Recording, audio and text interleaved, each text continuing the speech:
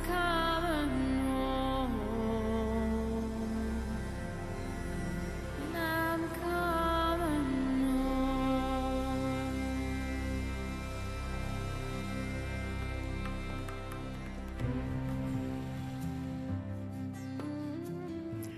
Greetings. This is Jim McCarty welcoming you to the L&L Research Podcast in the Now, episode number 62. L&L Research is a nonprofit organization dedicated to freely sharing spiritually oriented information and fostering community. And towards this end has two websites, the archive website, llresearch.org, and the community website, bringforth.org. During each episode, we respond to questions sent to L&L Research from spiritual seekers like you. Our panel consists of Austin Bridges, Gary Bean, and myself, each of us a devoted student of the Law of One. Your questions allow us to explore the Law of One and related matters of metaphysical interest. We hope only to offer a resource that enhances your own seeking process. Please know that our replies are not the final word on these subjects.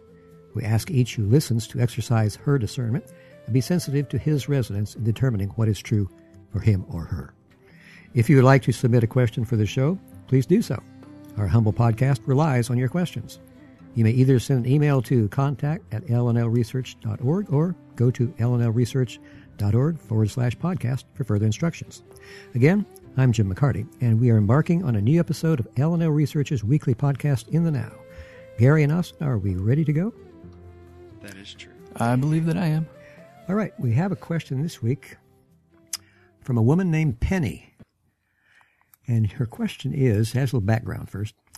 If you activate your green ray too early and you go crazy into a delusional world where you actually see the Creator in everything and everyone and unconditional love for all, but then a new catalyst appears to make you doubt everything, which sends you into despair and confusion, how do you repair it?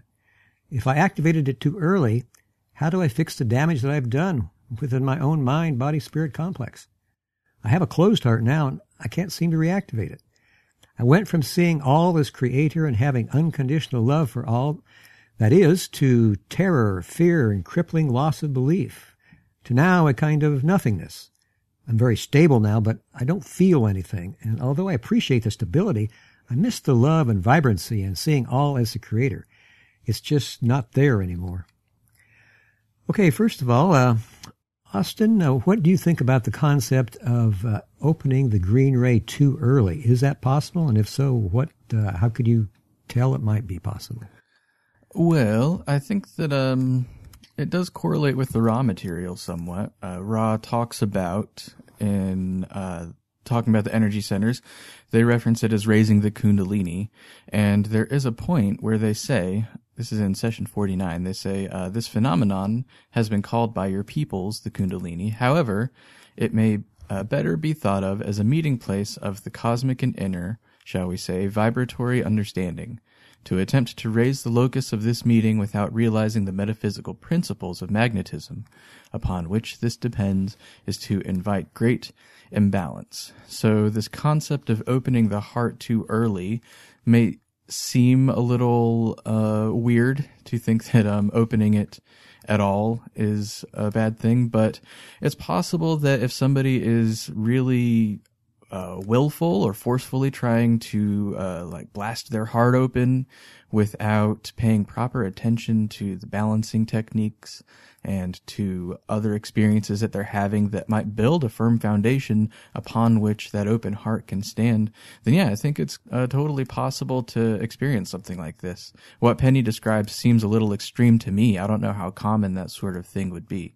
But as far as this concept of actually opening the heart too early, yeah, I think it's totally possible. Okay, Gary, how about you? Do you think that it's possible to open the heart too early, or do things happen as they should? Is it always well? Are there any mistakes? Well, the way you're asking that sets me on a slightly different trajectory than my prepared answer to her question. Erase all that. What were you going to say? That is a really interesting question, and it's not something I had really addressed, though, in my own reply, and that's that is it unsafe to open the heart, or can because to me, like, the heart is the refuge, is the safety point is that which brings things into balance and offers protection and melts distortions and so on and so forth. So this concept of opening the heart being an unsafe act, or jumping too far ahead before the self is ready, is a bit confusing to me. But so do you want me to go into my long answer, or did you want to No, go right into your answer. I want to hear what you have to say. Okay, so first I would empathize with the experience that Penny's going through, because it does sound difficult. And I would start by repeating what Penny said, but with her concept of green ray changed to a human romantic relationship. So I'll repeat her first sentence, but with that replacement. If you fall in love with someone too early, and you go crazy into delusional world where you actually see the Creator in the one you love, and your heart is so open that you see the Creator in everyone, and unconditional love for all, but then a new catalyst appears to make you doubt everything, which sends you into despair/confusion. How do you repair it? So naturally, I cannot know what happened in your situation, Penny, but in attempting even a modicum of understanding, I keep coming back to falling in love. When you fall in love, there's the universal experience of the honeymoon. The sky is bluer, the sun brighter, you walk with a lighter step, you might be friendlier, softer, kinder, you might be more generous, you might smile more. Where there was resentment, there may now be generosity of spirit, and so forth. But as everyone well knows, this experience generally has its end. It fades, it recedes, something happens. Reminders that life isn't as perfect as it had felt for a moment reappear. The old patterns resume. Pain comes back. The traps of contraction and suffering replace the expansive sense of freedom. So what happens to the person who falls in love and walks on cloud nine? Was their joy a delusion? Is the love that they felt invalidated by the subsequent return of old patterns? Which version of themselves was the quote-unquote real one? The love-filled person or the troubled one? So I don't have good answers to those questions, but I tend to think that any experience of love is genuine, or points, at least, to something that's genuine. Even chemically induced states that seem superficial and temporary, say those precipitated by alcohol. Each experience of love must offer a glimpse of what love is. And in that light, I think that you caught a glimpse, a big glimpse. Your experience was genuine. I mean, it revealed something to you. For a duration of time, you were on the mountaintop. You saw more clearly. You were more consciously connected to your deeper identity. But, and this is dovetails with where Austin was headed with the principles of magnetism, you weren't ready to find more permanent residence in those higher altitudes. There were things yet unaddressed within you, so you had to come back down and do more work in the valley. And that's my best guess, with emphasis on the word guess, as to your experience. And I don't know what the mechanism was that allowed you to have this elevated state of consciousness, just like I don't know what it is that happens when someone falls in love and everything becomes right with the world. But if there are still imbalances and blockages somewhere in the energetic system, especially the first triad, then they will sooner or later make themselves known to you. And all that this indicates is that there's still work to do, and you are capable of doing this work. And you have a couple basic options so far as my limited vision sees. You can sit in the shadows and claim that the sunlight was not real, because now all you see around you are shadows. You can let doubt write the narrative for you. Or you can trust yourself. You can trust that the beauty of the experience you had was real. You can trust that love is within you, and that even though it's not immediately apparent to you in this moment, it is available, and it is waiting for you. And of course you can and must honor your present experience. That is to say, accept your experience, work with your feelings as you're feeling them, treat yourself with respect where you are. But you can also trust that love you knew is, let's say, shorthand for a truer or clearer vision of yourself and others. And another word for this type of trust that you can invoke is called faith. You can have faith that on the other side of your shadows awaits the sunlight, always and forever. just a couple more paragraphs here. So what you seek is transformation. That generally happens as a result of work and consciousness done over time. It can often come upon us as quick as a lightning flash, but there is much work in the dark soil of the self that precedes illumination. And the goal, so you're asking how to repair it, how to fix it. The goal is not to produce a desired experience or to remanufacture your previous experience. The goal, rather, is to genuinely face and understand your self. There are underlying beliefs that are generating your current experience of doubt and despair and, as you say, nothingness. What are those? What are the blockages within you? The imbalances? What is it really that you fear? What is inside the darkness that you want so desperately to escape? How can you look honestly and compassionately at your inner energy dynamics? And as importantly, how can you treat what you see with tenderness, acceptance, and compassion? In transformation, what you're doing is creating the space or the inner environment for love to come through.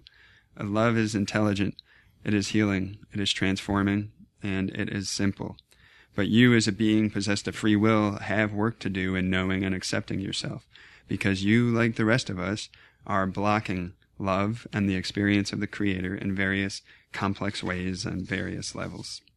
And for love to endure in your being, this transformation is needed. And one quick final consideration, perhaps your experience was an initiation, and perhaps the doubt, terror, fear, nothingness that you're going through now is just part 2. Back to you, host. Sorry, long answer. Very good, Gary. You covered a lot of ground there. I was thinking about how this opening, supposedly too early, may have occurred. I would think that she would have to have been consciously working on opening her green ray, unless it was a gift. And if it were a gift, then is also the doubt and the new catalyst that came a part of that gift? I'm going to assume for a moment at least that her opening of the green ray was a result of conscious effort, but she describes it herself as opening too early, which suggests that one of the energy centers below the green ray was probably not ready to receive the energy and hold it in a stable fashion and provide it to the green ray. If there was a blockage in the orange ray of our interpersonal relationships on a one-to-one basis, or if there was a blockage of the yellow ray of how we operate in groups and see ourselves as members of a larger consciousness, I'd be interested to know just exactly what the catalyst was. That would give me more of an idea of if it were one of those two energy centers. Ross suggested that the red ray is not one that is usually worked upon. It has to do with sexual reproduction and survival. Although I would think that in the sexual activity, sharing with others, that would be something that could be affected consciously. That it would be something that could be worked on by the seeker in one way or another, that could either allow a freer flow of energy through the red ray or could block that energy. So I guess my question right now would be to wonder what the despair and the confusion catalyst was and how can she repair it.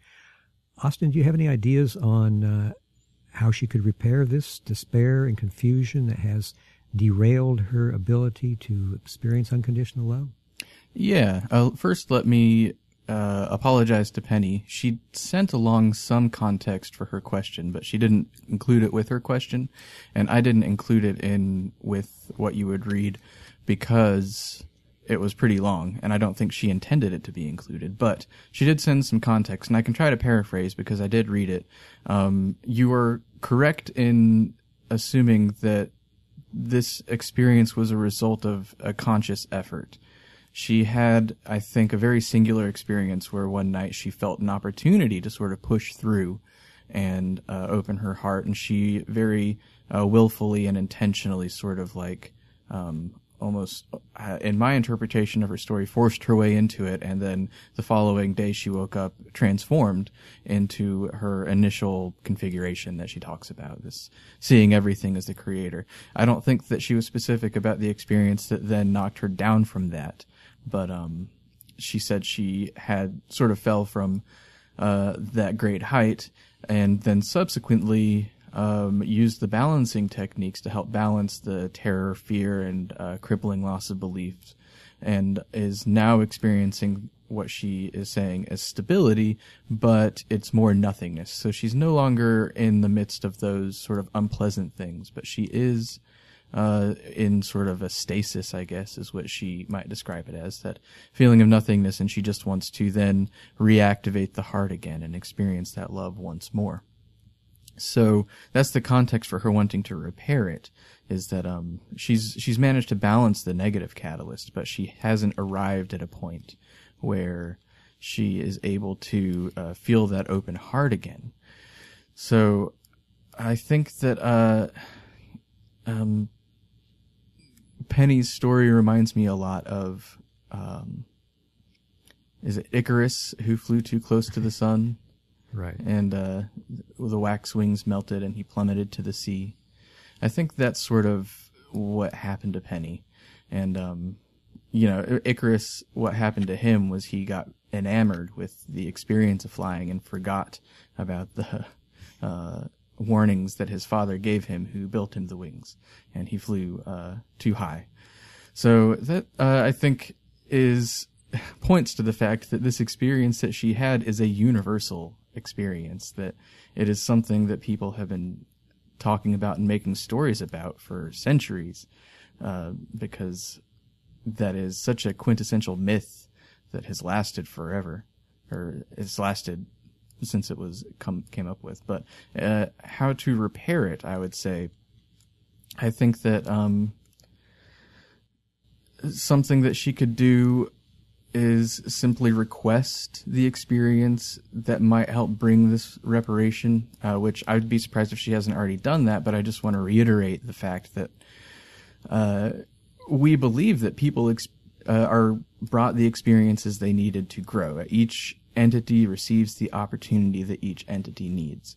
So a gentle request, I would say, not something so willful or forceful as what brought her that initial experience, but a gentle request to have an experience that can help her open the heart again, I think would go a long way. But that's probably kind of obvious advice. So she might be looking for something a little more active. So I do think that there is something maybe she could focus on in pursuing this joy of the open heart that she got a glimpse of but can't feel anymore. And I think that it starts with recognizing the blessing of stability, like she describes it. She says that she is stable now, but just can't feel that open heart. And so I would say start by realizing that stability is truly a great blessing. And even if it feels lacking of the joy, is a base from which to do spiritual work from. Most people, even those on a path of conscious evolution, don't have that luxury of stability and greeting their experiences with a solid ground. I think most of us, or a lot of people, often feel as though we're thrown about by our emotions, and that life itself is what is picking what we should be focusing on, rather than us having the ability to do that ourselves. But in her stability, I think that she has this opportunity to very deliberately and consciously pursue this path now. And we have, in stability, this option to choose what we want to challenge ourselves with instead of having life offer us challenges. So I would ask Penny if she has any feeling in the stability at all of something that excites her or challenges her, or she finds uncomfortable, even if it's just a small hint of any of those things. I think that, to me, that indicates a direction that she should head in, and a sort of a path to consciously choose to take those steps in that direction instead of waiting for something to come to her. And even if it doesn't seem like a direct path to the open heart, if it doesn't seem like that path will lead to the joy of the open heart, I think that any sort of inner feedback like that can help start on that path, because in my experience, the opening of the heart doesn't always happen through a direct experience of a joyful circumstance. Sometimes it can be a more challenging circumstance that allows us to open the heart. So given her previous experience with, very willfully and forcefully opening the heart, I would emphasize the need to do this with caution and gentleness for the self, just testing waters, not diving too deep, but pushing the boundaries of this stability and really sort of figuring out what might make her uncomfortable or what really excites her. And from that stable ground, take steps in that direction. And I think that the benefit of stability is that ability to pursue these less pleasant experiences that many people experience without intention.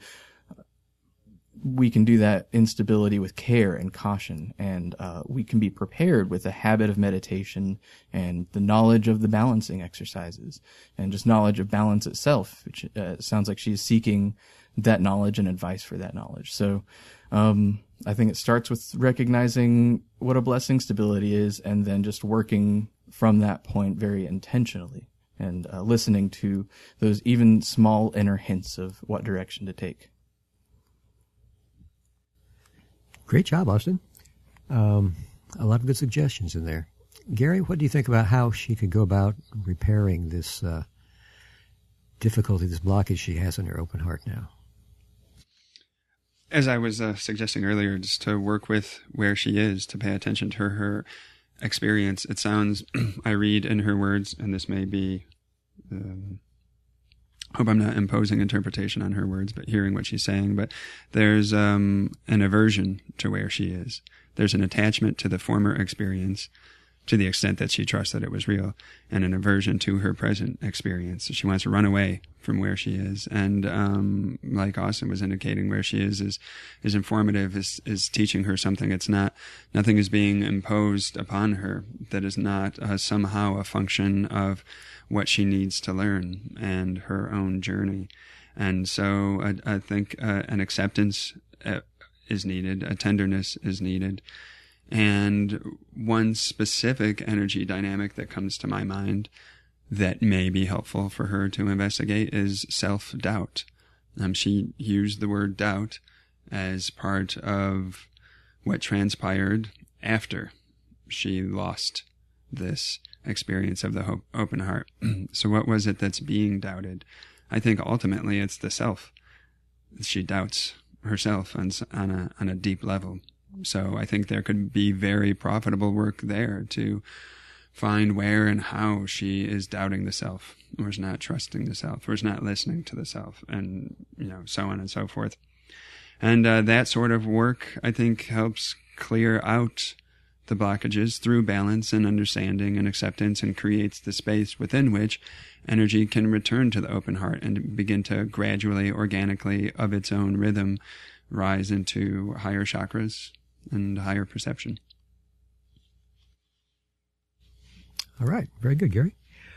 When I was thinking about this, I was thinking there might be at least two different approaches that she could take, going back and looking at the difficult catalyst that came her way and caused the self-doubt, and then going forward from that point on into whatever her future holds, according to the work that she's able to do to unblock the heart.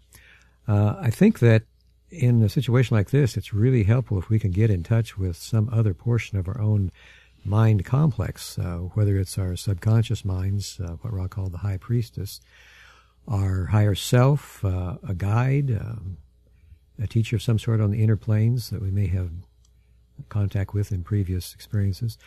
And there are a number of ways of getting in contact with our subconscious mind or higher self or guides.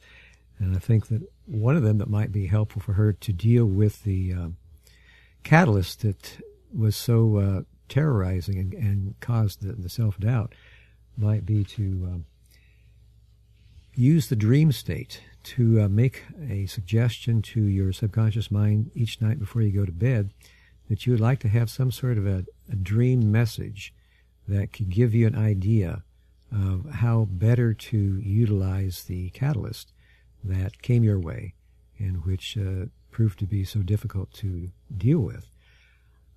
And if you can do this on a periodic basis, on a nightly basis, I think that it can produce some real results.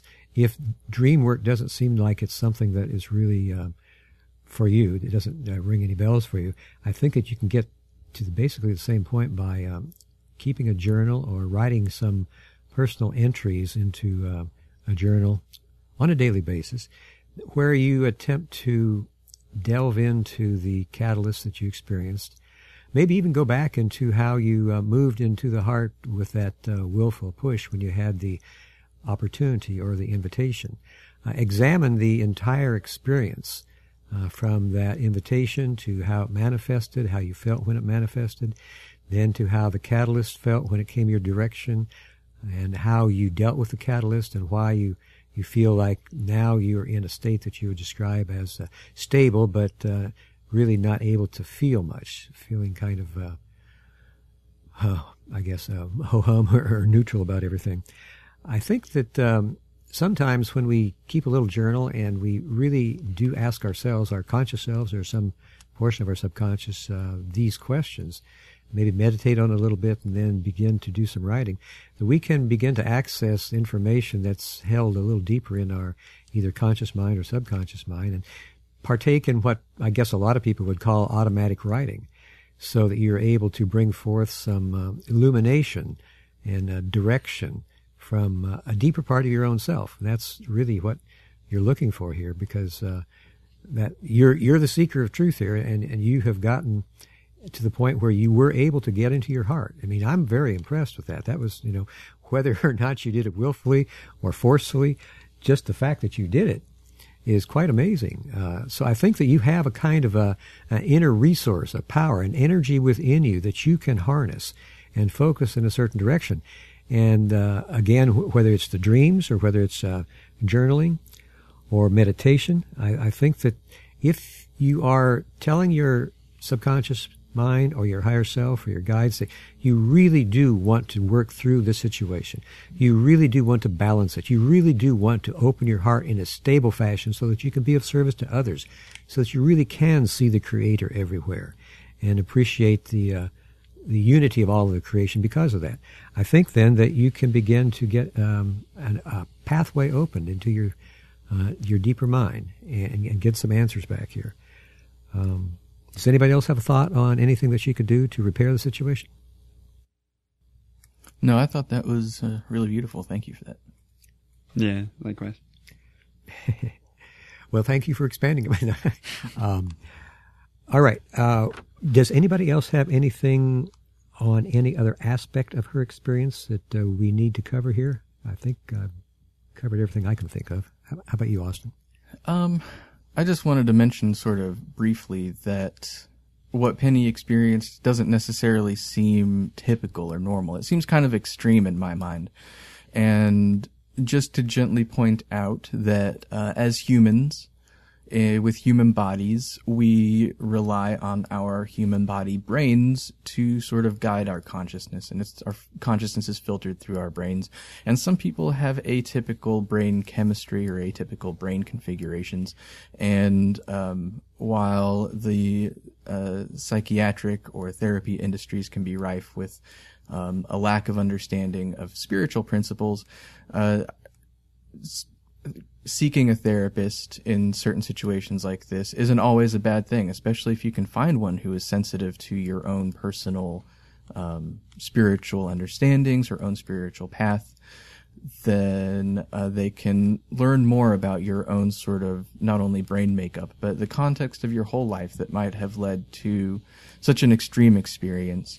So if therapy is something that Penny would agree with and has the ability to seek out, and if it resonates with her, then it could be a useful path to try to sort of both figure out what happened and how to help repair it, and also how to approach a spiritual path in a more balanced manner with the help of somebody who has a deeper understanding of how her brain is interfacing with this reality around us.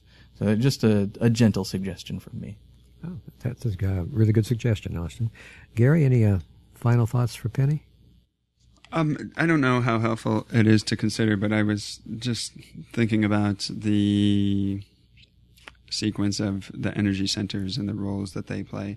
And I keep coming back to the idea that her experience wasn't green ray alone. Of course, green ray is the seat of unconditional love. But I feel, and I could be 100% off, but that their energy may have made it up to blue ray, even indigo ray. There might have been some kind of piercing of the veil that allowed this vision of oneness, but due to the way it transpired and, potentially unreadiness or imbalance in the lower chakras, the subsequent crash was all the more difficult to bear, to be, feel like you're standing in the sunlight and then all of a sudden you're in four walls with a ceiling and floor, and there's no windows and no light, and what happened, was that even real? That disparity between the two must create a big pain gap. And I've definitely been there in terms of feeling like I'm up on the heights and then not anymore. And it can definitely be rough. But anyway, I just think that there's more than just green ray involved. Yeah, that's a good point, Gary. I was just kind of dabbling with that thought earlier, but I didn't pursue it. But now that you've mentioned it, I think that one of the facets or qualities of the indigo ray is the magical personality, the ability to create changes in consciousness at will is the classic definition of magic. And I think that that's basically what she did. She used her will to take an opportunity that was given to her and to be able to move into the heart ray. Now, you might think, well, how could she do anything with her indigo ray when she's just trying to get into heart? And Ross said we don't necessarily open our energy centers in order. What is the most important thing to do is to open them in a balanced fashion so that there isn't too much energy being expended in one area and too little in another, which would cause us to have difficulty in bringing through a steady flow of energy that could be used by any of the energy centers. So it may well be that Penny does have some ability to use her indigo ray. And again, I would suggest to her, as I believe Austin has too, to, in a gentle fashion, ask for assistance from her higher self or her subconscious mind, her guides, or just her deeper mind. Just whatever source of information is available, just ask for a little guidance and some balance in proceeding along this path, that there's now a renewed desire to become a functioning member of the open heart and to be able to utilize the all compassionate love that is located there, and which she has already tasted of very sweetly and would like once again to partake of. So I think that pretty much does it, unless there's a final thought from anyone. Not for me. Good luck, Penny. Maybe just really quickly, I just had some thoughts based off of what you guys were just talking about. Just that Ra described the green ray as a springboard. So that's probably what happened, was she was springboarding from that unconditional love that she was already aware of and knew existed, and then springboarded a little too high, I guess. Okay. Good job, guys. Penny, we do wish you all the luck in the world, and we'd love to hear from you in the future, just to hear how you're doing. We love you a lot, and we send you our love. You've been listening to L&L Research's biweekly podcast, In the Now. If you've enjoyed the show, please visit our websites, llresearch.org and bringforth.org. Thank you so much for listening and for supporting this podcast with your questions, and a special thank you to Penny for sending us the question featured in this episode. If you'd like to hear us ramble on about a particular topic, please read the instructions on a page at llresearch.org/podcast.